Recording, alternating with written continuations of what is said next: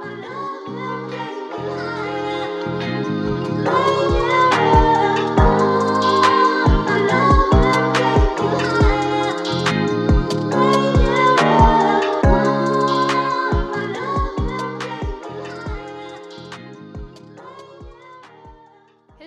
till Teen Talks. Mitt namn är Nebbe och det här är podden som lyfter och pratar om mångfald och inkludering i olika branscher.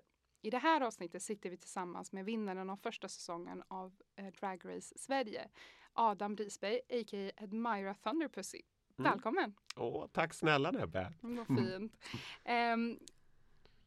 Admira, vill du att jag kallar dig det eller vill du hellre ha Adam till avsnittet? Jag vet inte, vad vill du? Vad är roligast? Admira tycker jag om. Ja, då kör vi Admira. Jag roligt. Ja. Let's go for it. Det tycker jag. Kan du berätta lite grann? I och med att nu nämnde jag precis att du har vunnit första säsongen av Drag Race Sverige. Kan du berätta lite om det? Ja, det tål att repeteras. Ja. Jo, men Drag Race Sverige är ju den svenska versionen på RuPaul's Drag Race från USA. Som hade sin första säsong här i Sverige under våren. Och jag var med och tävlade och jag lyckades erövra titeln drottningen av Drag Race Sverige 2023. Vilket innebär att jag vann tävlingen. Efter många tuffa och knasiga utmaningar. Och det är fantastiskt att vi har det här programmet nu i Sverige som får ge en slags skildring utav svensk drag och vad den är idag. Det är fantastiskt. Det är ju gay-historia på ett sätt också att vi har det här programmet nu i Sverige. Vad fint. Och du nämner att det är viktigt att vi har det. I vilken kontext och varför tycker du att det är viktigt att vi har det? Jo, men för att om man tittar på särskilt svensk television, det har ju varit olika dokumentärer och sånt som har visats som har skildrat hbtq-personer. Men inte just kanske dragshowartister. Och lika mycket som Drag Race är ett tävlingsprogram där det ska vara mycket underhållning och skratt och blod och svett och tårar och allt möjligt, så är det ju också ett slags personporträtt där olika individer får dela med sig av sina personliga berättelser. Och det är ju oftast ganska mörka historier. Och det är väldigt bra tycker jag att de får synas i ett sånt format. Och framförallt på SVT som ska vara en kanal som är tillgänglig för hela Sverige. Så att inte nog med att vi får lyfta fram den dragtalangen som vi har här. Vi får också utbilda svenska folket om gayhistoria. Om hur det kan vara att vara ung dragqueen eller hur det är att vara icke-binär eller hur det är att ta sig igenom olika typer av mörker i livet. Så på det sättet är det ju fantastiskt fint. Håller helt med. Och hur tycker du att mottagandet har varit från att du har att säsongen spelades upp och hela svenska folket såg det? Det har fått fin respons på SVT Play och programmet visas ju också globalt via produktionsbolaget Wow Presents. Så jag har ju fått jättemycket fans från olika länder efter det här programmet, vilket är jättekul. Vad jag kan märka dock, vad jag märker är att jag ser ett skifte i folk omkring med deras sätt att prata om drag. Och hur de bemöter mig när jag är ute och uppträder runt om i Sverige. För det var ju också väldigt mycket negativ respons till det här programmet. Som ansåg att barn inte ska exponeras för drag och så vidare och så vidare. Så det var väldigt mycket negativ respons i början. Men allt eftersom tiden har gått och de som har troget fortsatt att titta på programmet har ju också fått lära sig lite mer om vad det är. För drag i sig är ju en ganska monstruös, over the top liksom känsla och uttryck som liksom kan vara väldigt överrumplande för någon som inte är van vid det. Så det kan ju vara lite skrämmande och så här i början, men de som har tagit sig tiden till att titta på programmet och sett liksom alla delar utav det förstår ju att vi är människor bakom masken och vi har lika mycket känslor och intellekt som alla andra. Så jag ser en positiv förändring i responsen. Och när jag är ute och uppträder i mindre orter och städer i Sverige på olika festivaler och så vidare, då får jag ju möta jättemycket ungdomar som kan relatera till den här det här glittrande utanförskapet som vi dragqueens ofta anammar. Och de finner någon typ av frihet i det och inspiration. Och det är fantastiskt att få prata med unga personer som blir tilltalade utav det här programmet. Vad fint. Jag tror att du gör ett väldigt viktigt, du har ett viktigt budskap att förmedla. Och inte minst för det svenska folket, om inte annat. Jag är bara nyfiken, hur stor är communityn och drag queen-communityn i Sverige? Ja, den är ju inte liksom lika stor som kanske i något annat land. Den är ju egentligen ganska nätt. Vi alla känner alla på ett eller annat sätt. Just i Drag Race Sverige så tog de ju in olika dragqueens som är svenska men som bor i andra länder. Jaha. Så det var ju en rolig överraskning. Så det var ju, vi hade ju Endigo som bor i Tokyo, Santana som bor i Berlin och Antonina som bor i Liverpool. Så då var vi verkligen en salig mix och vi hade alla våra egna liksom, erfarenheter från livet och från de länderna som vi har jobbat i. Men dragscenen generellt sett skulle jag säga är ganska liten i Sverige. Och det har kanske inte så mycket att göra med att intresset för drag inte finns, utan det har ju verkligen Drag Race visat på att det gör. Men problematiken ligger lite grann i delvis i våran kultur, underhållningskulturen. Vi är vana vid att gå på krogshower till exempel, där biljetten kostar en viss lite högre summa. Det är en välproducerad föreställning som folk går och tittar på. Men vi har inte riktigt de här små krypinnen för liksom gays, som små dragbarer och lite mindre klubbar och sånt. Sånt har vi inte riktigt längre i städerna i Sverige. Och det kanske vi aldrig har haft, vad vet jag. Men om jag till exempel åker till Amsterdam där det finns en och annan gaybar varannat kvarter som man går igenom, då finns det också mycket större plattform. Men jag hoppas att i och med det här programmet att vi, nu när vi har fått den här uppmärksamheten, att vi kan använda den till att bygga en scen. För vi har ju jättemycket fantastisk talang. Vi behöver bara en scen att få stå på. Jaha. Nej, men jag tror att det är mycket i det du säger liksom, och jag tror att det finns en ganska stor okunskap om communityn överlag och kanske hur populärt det är möjligen om man tittar från ett kommersiellt perspektiv. Men jag har varit på en del shower i USA, i New York framförallt. Kommer inte ihåg exakt vad det där, men det är en av de mer liksom anrika dragshow-klubbarna. Det var en vän som rekommenderade. Jag hade ingen aning vad jag gav mig in på. Men jag drog med min syster dit och det var riktigt coolt faktiskt. Och det var en riktigt fin upplevelse. För det är end of the day, alltså det är entertainment. Alltså det är underhållning på hög nivå ska jag säga. Jättecoolt, verkligen. Om vi går tillbaka och backar bandet lite grann. Vem är Adam? Ja, vem är Adam? Jag växte upp på Söder i Stockholm och ensam barn. Mina föräldrar har varit skilda så långt jag kan minnas. Älskade teater, kreativa uttryck när jag var barn. Älskade att rita klänningar och min mormor tog med mig på alla möjliga fantastiska grejer. Krokimålning och drejning och allt sånt här som hade med skapande att göra var ju någonting som jag verkligen drog mig till.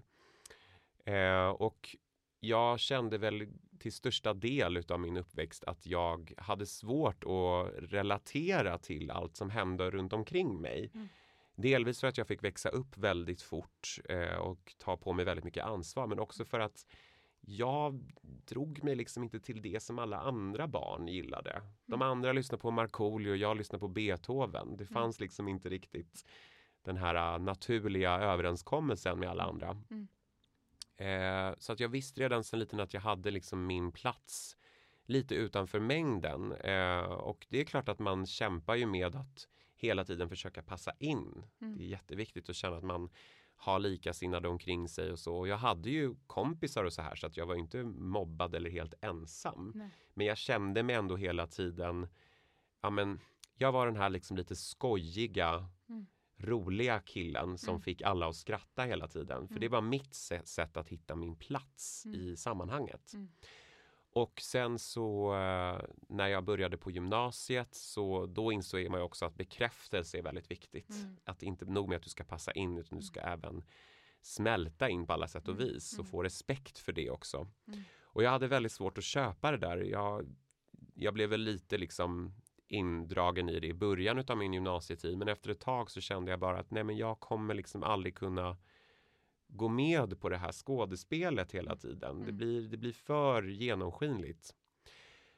Och jag hade ju blivit intresserad av drag tack vare YouTube. Och jag kände att jag hade lagt det här med att spela teater på hyllan och ägnat min tid åt lite mer konstnärliga liksom, bildprojekt. Men kände att jag ville sammanslå alltihop i en show. Och då blev det dragshow på gymnasiet. Och sen så rullade det på efter det. Så att jag stod ju och showade och uppträdde på gayklubbar på Kolingsborg när det fortfarande fanns i Slussen. Och sen så har det bara rullat på. Och nu sitter jag här några år senare och har vunnit Drag Race. Ja. Så det är fantastiskt. Ja, verkligen. Och stort grattis till det. Jag tror inte jag sa det innan. Fantastiskt. Det är en jättefin utmärkelse, verkligen. Tack. Gör du det här på heltid? Eller gör du något annat emellan? Jag gör det här på heltid. Och kan man göra det som drag queen? Jag vet inte alls hur det brukar funka. Är de som utger sig då för att vara och jobbar kanske med det, gör man det oftast på heltid? Utifrån min erfarenhet, om jag ser mig omkring på de solodrugorna, alltså de som inte jobbar i en showgrupp, så är det till största del personer som har dragshowen i sitt liv och jobbar med det parallellt som man har en annan anställning. Vanligtvis kanske inom service eller inom makeup eller inom någonting som också berör lite det här dragområdet. Jag har ju knegat i restaurang och i butiker och städat trapphus och gjort både det ena och det andra to make ends meet. Jag har ju aldrig haft en vanlig fast heltidsanställning för det skulle aldrig funka med mitt liv. Jag hade något mål där ett tag för några år sedan att men det kanske är bra om jag skaffar mig en 9-to-5 Monday to Friday tjänst, men det går liksom inte. Du skulle tyna bort. Ja, och jag hinner inte också eftersom att så här, just med min drag så det är jag som står bakom allt. Jag syr alla kläder, jag gör alla peruker, jag klipper all musik. Det är jag som har all kundkontakt. Det är jag som gör hemsidorna och eventen och marknadsföringen. Allting står ju jag bakom och det måste jag göra därför att om man är solodruga och man inte har ett liksom, namn för sig på det sättet. Nu har jag ju haft ett visst namn inom min värld, inom communityt. Men inte liksom inom den svenska underhållningsscenen. Nej. Nu är det en annan sak när man ska liksom uppträda på Allsång på Skansen bland annat. Och göra sådana saker, vilket är jättekul. Men generellt sett om jag ser mig omkring så har de flesta ett jobb parallellt med sitt frilansande. Och det är inte bara drag queens utan även vänner jag har som är burleskartister eller stand-up-komiker och så vidare. Det är svårt att få till det så att man jobbar på heltid med ett sånt här kreativt jobb. Framför allt i Sverige. Jag har ju vänner som har jobbat i dragshowgrupper. Där man är liksom 3-4 dragqueens och några dansare. Då har man väl mer utrymme kanske för att sätta ihop en show som spelar en viss period och man slipper ha sitt andra jobb till exempel. Ja, exakt. Och hur upplever du liksom att ha ett sånt yrke? För det är ju ändå väldigt, väldigt speciellt, även om det är under underhållningsbranschen. Men det är också en speciell publik och i liksom att det är inte överallt som du faktiskt kan spela. Hur upplever du det här att faktiskt hitta jobb och hitta uppdrag och så vidare? Ja, den stora utmaningen som jag alltid har känt är ju folks allmänna okunskap kring hantverket drag. Det är väldigt ofta man blir bokad eller någon vill boka mig och sen så förstår de inte att jag behöver runt 3 timmars förberedelser. Så att det är inte bara att jag slänger på mig en t-shirt och ett par byxor och dyker upp utan jag erbjuder ju en upplevelse och jag har ju en ritual också som ingår för mig själv som jag behöver gå igenom. Och även att det verkar som att folk generellt sett inte har en förståelse för att Det tar tid, som jag nämnt nu innan. Och även att repa in nummer och så vidare. Det kan ju ta flera veckor ibland för att få saker och ting att falla på plats. Men även också det här med att men man kanske inte har förståelse för att det kostar pengar. Ja, drag är inte gratis. Nej. Alltså så här, det är dyrt med smink och peruker och tyger och så vidare. Och din tid. Ja, och många gånger när jag dyker upp på jobb så är det frågar folk ofta mig, jaha, vart är din make-up-artist? Och då brukar jag säga, ja, det är en bra fråga. Ja, jag bara tänkte så här, gud vad skönt det hade varit att dyka upp. Så får man bara sätta sig i en stol och så gör någon annan mitt smink. Men det är också, jag tror att folk har svårt att koppla ibland att det faktiskt är jag som står bakom hela masken och alltihop. Så att där är det också väldigt mycket okunskap. Och där, jag har gjort jobb när kunder i fråga ringer 3 timmar innan jag ska vara på plats och säger, kan du hitta på ett helt nytt nummer? Därför att man har ingen förståelse för jobbet bakom. Och egentligen är det så här, mitt jobb är att underhålla. Jag vill inte att min publik ska sitta där och tänka, oj vad han måste ha lagt ner tid. Alltså då är vi ju där i stunden för att ni ska få känna, uppleva saker. Och jag ska få erbjuda er en kul upplevelse. Men generellt sett så är det som tar mest energi. Inte att uppträda i sig eller så här. Det är klart att det kan vara lite utmanande också. Men man får så himla mycket tillbaks också i det. Men den största utmaningen som jag har märkt generellt sett är ju att man måste hela tiden utbilda. Hela tiden om att nej, jag kan inte göra det här. Eller jag har på mig klackar, jag kan inte uppträda på en gräsmatta till exempel. Eller jag kan inte uppträda utan en mikrofon. Alltså så här. Saker som känns självklara är oftast inte självklara alls. Jag hör dig. Och vilket hantverk. Alltså det är ju helt otroligt. Jag lär ju mig saker bara jag hör från dig. Det är klart att det är du som står bakom allt det där. Jag menar, det är ändå din persona som du skapar liksom, och in i minsta detalj. Och det är verkligen något att beundra. För att det är så att komma in i den personligheten. För det är det väl ändå. Och sen skapa ett nummer dessutom. Underhålla och köra hela racet. Liksom. Så att det är otroligt imponerande. Verkligen. Jag tänkte fråga dig om hur det är, vi nämnde det lite grann med i början gällande liksom hur mottagandet var och så vidare och att mycket bottnar i okunskap och så vidare. Om det skulle vara något du skulle vilja liksom att de som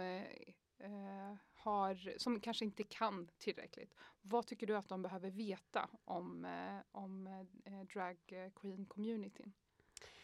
Ja, alltså för högst upp på listan är vi underhållande artister.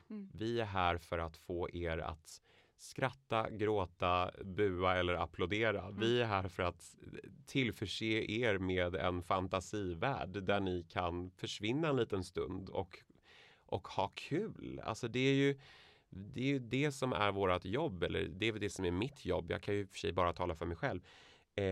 Men det skulle jag väl säga är liksom det viktigaste att veta. Det är väldigt ofta jag får eller så här, jag uppskattar ju verkligen när folk vågar fråga mig saker. Jag älskar det.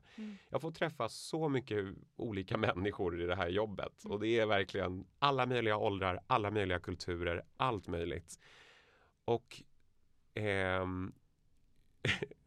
alla frågar ju hur lång jag är hela tiden och det är ju kul. Men jag tänker att det kan vara bra att vara ännu mer nyfiken. Våga fråga mig, för att jag vill ju hellre att någon ställer mig en fråga som de kanske tycker känns lite dumt än att de tilldelar mig någonting som inte är korrekt. Nej. För hela tiden är det ju en lärandeprocess. Och jag kan känna med drag så är det liksom... Jag har ju fått uppträda för folk som kanske aldrig har sett dragshow förut. Och jag kommer ut och sjunger live och gör olika shownummer där jag byter om och kör liksom lite stand-up mellan numren och så här. Och då förstår de att jaha, okej, du är en underhållare. Och då behöver de heller inte lägga någon tid på att fråga mig om vad jag har för könsidentitet eller om det här är en sexuell grej för mig. Och så vidare. Men de ska också få fråga det. Och jag blir liksom inte arg eller besviken, utan jag blir snarare tvärtom glad. Att jag säger, gud vilken bra fråga. Tack för att du frågar. Så det skulle jag vilja se lite mer utav, generellt sett. Jag var ju i något sammanhang för några veckor sedan där det var en man från Pingstkyrkan som frågade mig liksom, men är du säker på att det här inte är en sexuell grej för dig? Och då sa jag det, jag har ett silvertejp mellan benen. Även om det här var en sexuell grej så skulle inte jag njuta en enda sekund utav det liksom. Och det är det verkligen inte för min del, utan det här är mitt jobb. Det enda anledningen till varför jag kan känna att det blir fråga liksom gällande sex i det här. Det har väl kanske att göra med att det har att göra med könsuttryck att göra. Att jag presenterar en satirisk förpackning utav ett slags kvinnoideal som är lika overkligt som det är liksom. Ja, men det är en overklig bild liksom. Och det är ingenting för att jag vill ge en känga till kvinnor. Alltså så här, kvinnor är det bästa jag vet. Alltså utan dem skulle inte jag kunna göra det här. Det är ju snarare en hyllning till kvinnan. Och sen finns det drag queens som har ett helt annat uttryck. Som I'm a Queen till exempel. Som kommer ut med liksom, en klänning gjord av kaffemuggar och en kakelugn på huvudet. Alltså så här, det är en palett som vi alla får dela utav. Och där vi får hitta vårt egna uttryck. Men det finns väldigt mycket fördomsfulla frågor och antagelser, om man nu kan säga så, kring drag. Och jag tror att det är viktigt att man då vågar vara nyfiken och vågar fråga. För det är som du säger, det bottnas oftast i okunskap. Vad är det här för någonting? Okej, nu förstår jag vad det är. Ja. Skönt, då kan jag slappna av. Är du båda de personerna? Och är du där i sammanhanget eller är du där liksom hela tiden eller går du in? Kan du förklara lite grann hur transformationen går till? Och inte rent praktiskt utan rent mentalt. Nej, men jag försöker se på det som så att jag har ju liksom skapat en drag queen utav mig själv. När jag började med drag så hade jag inte någon tanke på att Admira skulle vara en annan person eller en annan karaktär. Att jag skulle sätta på mig peruken och läppstiftet och så nu är jag en annan person. Utan för mig från början så var det någon slags revolt, någon slags flykt och någon slags längtan efter att få bli sedd som den annorlunda personen jag är. Och sen allt eftersom åren har gått så har det ju utvecklats till ett jobb och sen har det blivit en karriär och så här. Men det som händer är att okej, det här kan låta lite flummigt, men om jag ser mig omkring på människor så är det väldigt, väldigt vanligt att man försöker passa in i mängden hela tiden. Och det är kanske för att vi är gamla flockdjur sedan flera tusen år tillbaks där det handlar om en gammal överlevnadsinstinkt. Och vissa människor gör verkligen vad som helst för att smälta in. De spelar en annan roll, de anammar sociala beteenden, vågar inte säga vissa saker, vågar inte ta plats och så vidare och så vidare. Allt för att följa med i den här strömmen hela tiden. Även kallad norm eller vilket ord man nu än vill använda. Och när jag kommer in i ett rum i drag då får alla andra följa med i min ström. Vare sig de vill eller inte. Och det är heller inte att jag kommer in i ett rum och spelar en karaktär utan jag blir tillåten så pass mycket mer eftersom att jag bygger mig själv inifrån och ut och kommer in i rummet och sen får folk haka på om de vill eller inte. Vissa reagerar med rädsla för mig när jag kommer in i drag, att det blir för mycket för dem att processa, medan andra människor finner en frihet, en glädje i, vad härligt, här kommer någon och är bara helt utsmyckad och fantastisk. Och bara sig själv. Precis, och helt oförlåtlig. Och de finner någon slags frihet i det. Medan andra tycker det känns jättejobbigt. Så jag märker ju också att folks respons på mig i drag, återspeglas i mig själv i drag också. Jag vågar dra fräckare skämt. Jag får ta mer plats för att folk ger mig det också. Och sen så är det väl klart, jag har ju tänkt på det flera gånger, att jättemycket grejer jag säger i drag skulle jag nog aldrig kunna komma undan med som Adam. Och det finns ju olika punkter i det som man kan reflektera över. Men generellt sett så är ju drag för mig är ju en lekplats där jag får uttrycka mig visuellt, konstnärsmässigt, underhålla människor, få folk att må bra, inspirera, föreläsa. Ja, det var det här för mig. Ett redskap. Det är väldigt fint. Och jag tror att det är fler, och möjligen, det här kanske är en fördom från min sida, men jag tänker att det är möjligen de som kanske både är rädda och kanske finner frihet i det, är väl ett sätt, jag menar, det här är ditt sätt att uttrycka liksom, och känna frihet och agera utåt och vara over the top som du nämnde. Och jag tror att det finns väl en ganska stor frustration i det svenska samhället redan att alltid liksom vara lagom. Liksom så. Och jag tänker att alltså att vara drag i Sverige måste ändå vara betydligt tuffare än att vara drag någon annanstans med tanke på hur kulturen ser ut. Eller hur skulle du säga? Jo, men jag märker ju en ganska markant skillnad när jag uppträder för en svensk publik till exempel. Jämförelsevis med en publik bara om jag åker till Norge och uppträder där, eller om jag är i Amsterdam eller vad det nu kan vara. Därför att vi svenskar det är nästan som att vi måste få tillåtelse hela tiden. Tillåtelse att applådera och tillåtelse att ge komplimanger och tillåtelse att ta plats. Det är liksom, och som artist i drag så är det nästan som att man själv, jag måste ju ibland säga till publiken, nu får ni applådera. Och det är inte för att jag är dålig på det jag gör, utan det är för att de vet inte hur de ska förhålla sig. Jag kanske ska hålla någon workshop eller något.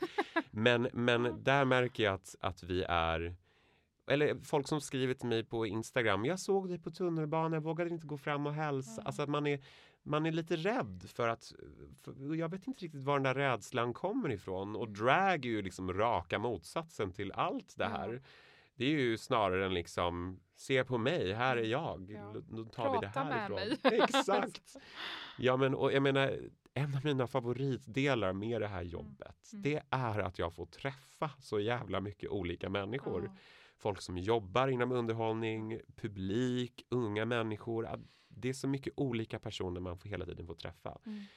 Och det är så spännande. Men som sagt, jag tror att lite det vi var inne på förut, det här med nyfikenhet, att det verkligen skulle kunna hjälpa. Verkligen. Våga fråga.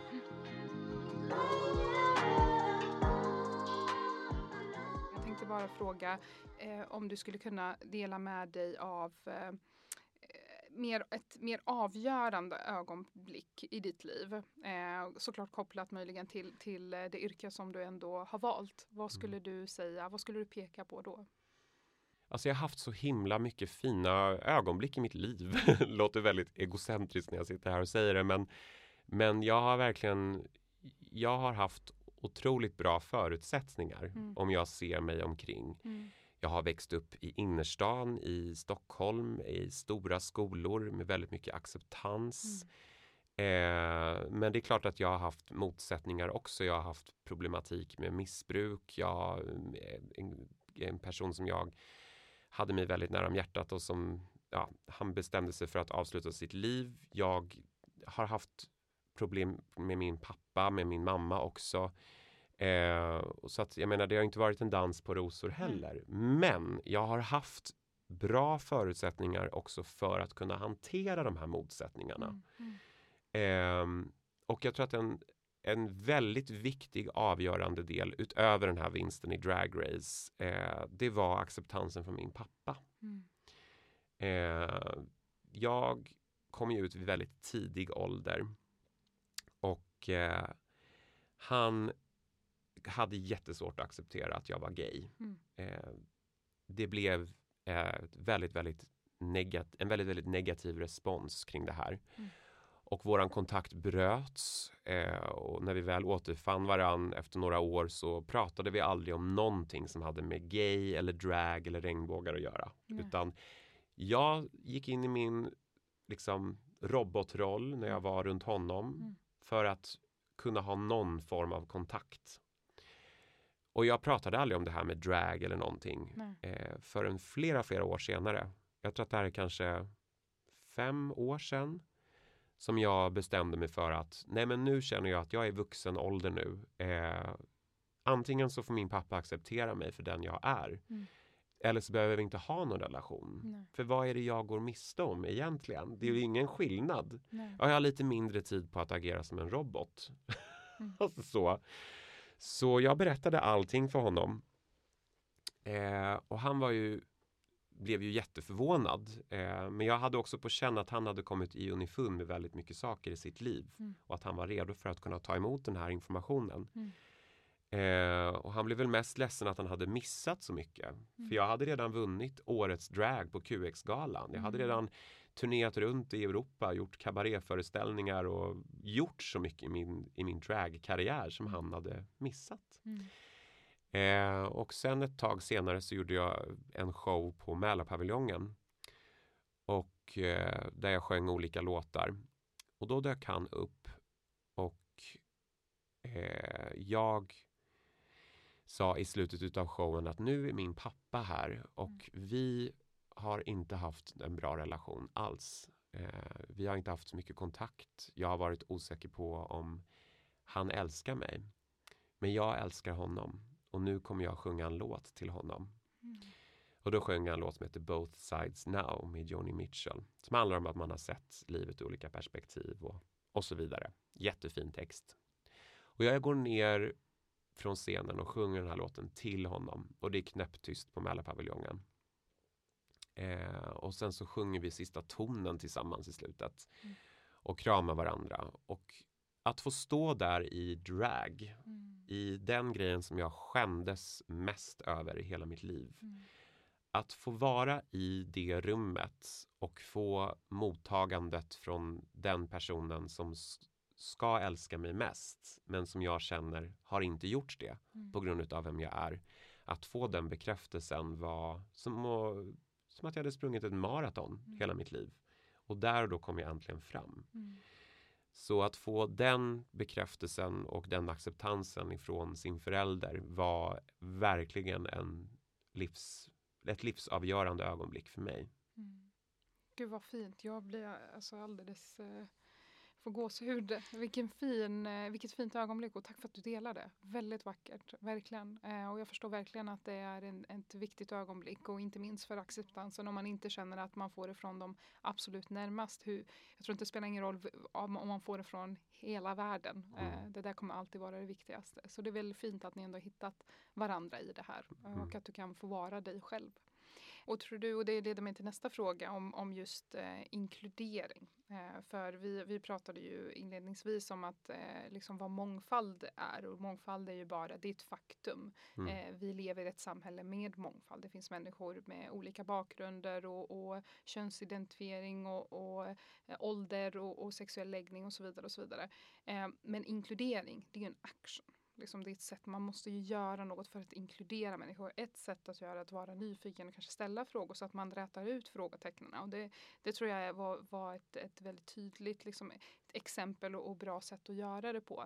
Men om vi tittar på, det här är då från publiken och allmänheten, men om vi tittar på underhållningsbranschen, för det är ändå den branschen du verkar i. Hur kan den vara mer inkluderande? Ja, generellt sett så kan jag känna att alltså, som dragqueen så jag har ju gjort sjukt mycket olika jobb genom åren. Allt från företagsevents till privatfester till festivaler och så vidare och så vidare och så vidare. Ibland är det mer städade sammanhang, ibland är det lite mera enklare sammanhang om man kan säga så. Så att jag har varit i väldigt många olika liksom, konstellationer. Och jag märker att folk vill gärna boka dragqueens på sina fester för att de tycker att det är kul att ha en dragqueen där. Men vad jag märker generellt sett är att jag kan inte direkt säga att jag har fått sådär jättemycket respekt som artist. Jag kan få respekt för själva hantverket, att gud vad snygg du är, men det verkar inte liksom riktigt, folk verkar generellt sett liksom inte förstå att okej, men det här är en person som sjunger live, det är en person som kör burlesk och som erbjuder en show. Den delen märker jag generellt sett att många verkar förbise. Och jag vet inte vad det beror på. Men jag menar, det är en ganska så här klassisk grej att jag har haft samtal med en kund och sen så diskuterar vi om liksom omständigheter, teknisk behov och så vidare, och sen så reagerar de med att säga, men varför behöver du en mikrofon för? Jo, för att jag sjunger. Jaha, okej. Men den delen har de liksom inte riktigt kopplat. Nej. Och att vi drag queens, vi måste få bättre betalt. Ja. Alltså jag vill bara så här säga det nu. Att liksom, det är okej om man kanske är nybörjare och man kanske inte har ett namn för sig och så här. Men att förvänta sig att jag som drag queen ska dyka upp och mingla på din mammas födelsedagsfest i 4 timmar i deras vardagsrum gratis. Det är liksom, och så ska man förklara då att nej, men det kostar pengar med liksom peruk och smink och tid och så vidare. Det är nästan som att vissa blir liksom chockade och förvånade över att jag får lite intrycket ibland över att folk tänker att jag bara gör det här för att det är kul. Ja. Och det är kul. Ja. Don't get me wrong. I love doing it. Ja. Men det är också mitt jobb. Ja, och även om man liksom men jag tror att man måste vara liksom lite mer vaksam på att det är ett hantverk. Det är ett jobb. Det krävs erfarenhet för att kunna leverera show och så vidare. Jag tänkte på dels, och det var lite, kanske du nämnde det lite grann, men jag skulle vilja fråga dig vilka råd eller insikter du skulle ge till andra som utforskar just det här uttrycket. Vad skulle du ge dem då? Ja, men jag får jättemycket personer som skriver till mig och säger jag vill prova drag och jag vet inte var jag ska börja och hur ska jag göra och så vidare. Och jag tycker det är jättekul. När jag började, jag hade ju inte liksom någon mentor eller någon typ av dragmamma som lärde mig hur man skulle måla en glob. Utan det var ju någonting som jag fick utforska själv och lite trial and error. Man provar sig fram tills det blir rätt. Men jag skulle säga generellt sett att om man är nyfiken på drag och man vill prova det och så oavsett vad det leder till så skulle jag säga är det viktigaste verktyget eller tipset som jag kan ge är fokusera på att ha kul. Det är så himla enkelt idag att man jämför sig själv med de som är med i Drag Race eller RuPaul och det är människor som har oftast ett team bakom sig eller flera års erfarenhet bakom sig. Och framförallt med sociala medier idag där alla är så himla perfekta och släta och retuscherade och jag skulle väl ljuga om jag sa att jag inte hade facetunat mig själv 1 eller 2 gånger. Men det är inte det viktiga i den här historien. Jag skulle bara säga, försök ha kul. Det är det viktigaste. Ha roligt.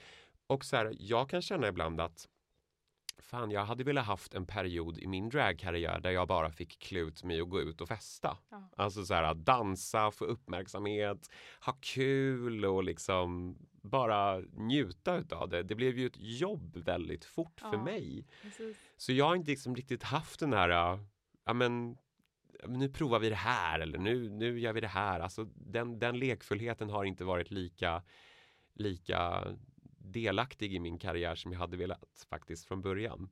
Men ha kul och sen också det finns så mycket tutorials på YouTube och allt vad det är när det kommer till den hantverksmässiga sidan av drag. Smink, peruker, sykläder. Och jag vet inte om det fortfarande är relevant, men jag vet att Medborgarskolan, eller om det är någon annan skola, får bli rättad om jag har fel här, som erbjuder liksom uppstartningskurs om du vill göra drag. Nej, vad roligt. Och det är ju fantastiskt kul. Och jag tycker faktiskt de borde kontakta mig, för jag tror jag kan vara en bra fairy drag mother. Nej, men ha kul och prova dig fram. Och nu, jag menar nu är vi också vid ett läge där det finns drag på SVT Play. Ja, alltså så här, Har aldrig varit så accepterat. Nej men exakt, Ja. det finns så mycket att se och lära och ta fram hos sig själv och oss varandra. Så, ja men ha roligt, Ja. ta bort pressen och ha kul. Bra. Vi börjar nå slutet på vårt samtal. Avslutningsvis så skulle jag vilja fråga dig om du vill rekommendera våra lyssnare att kanske en bok eller en film eller kanske ett tv-program som de kan titta på eller läsa de kommande veckorna. Jag skulle ju självklart rekommendera Drag Race Sverige som finns att avnjuta på SVT Play. Om man är lite nyfiken på vad det är du och jag har pratat om idag, om man inte kanske känner till drag och vad det innebär. Så det kan jag varmt rekommendera. Ja, det skulle jag säga. Drag Race Sverige och Drag Race Sverige otejpat, vilket är det extra programmet där man får lära känna oss lite mer på djupet. Vad fint. Tack snälla Admira för det här fina samtalet. Det var verkligen, jag lärde mig massor och jag är lika imponerad och kanske ännu mer imponerad över att höra hur mycket som står bakom det här hantverket. För det är verkligen talang som behövs för att kunna klara av det. Så att jag ser fram emot att se en show med dig också. Underbart, let's go! Yes. Tack snälla för att jag fick komma hit. Tack så jättemycket.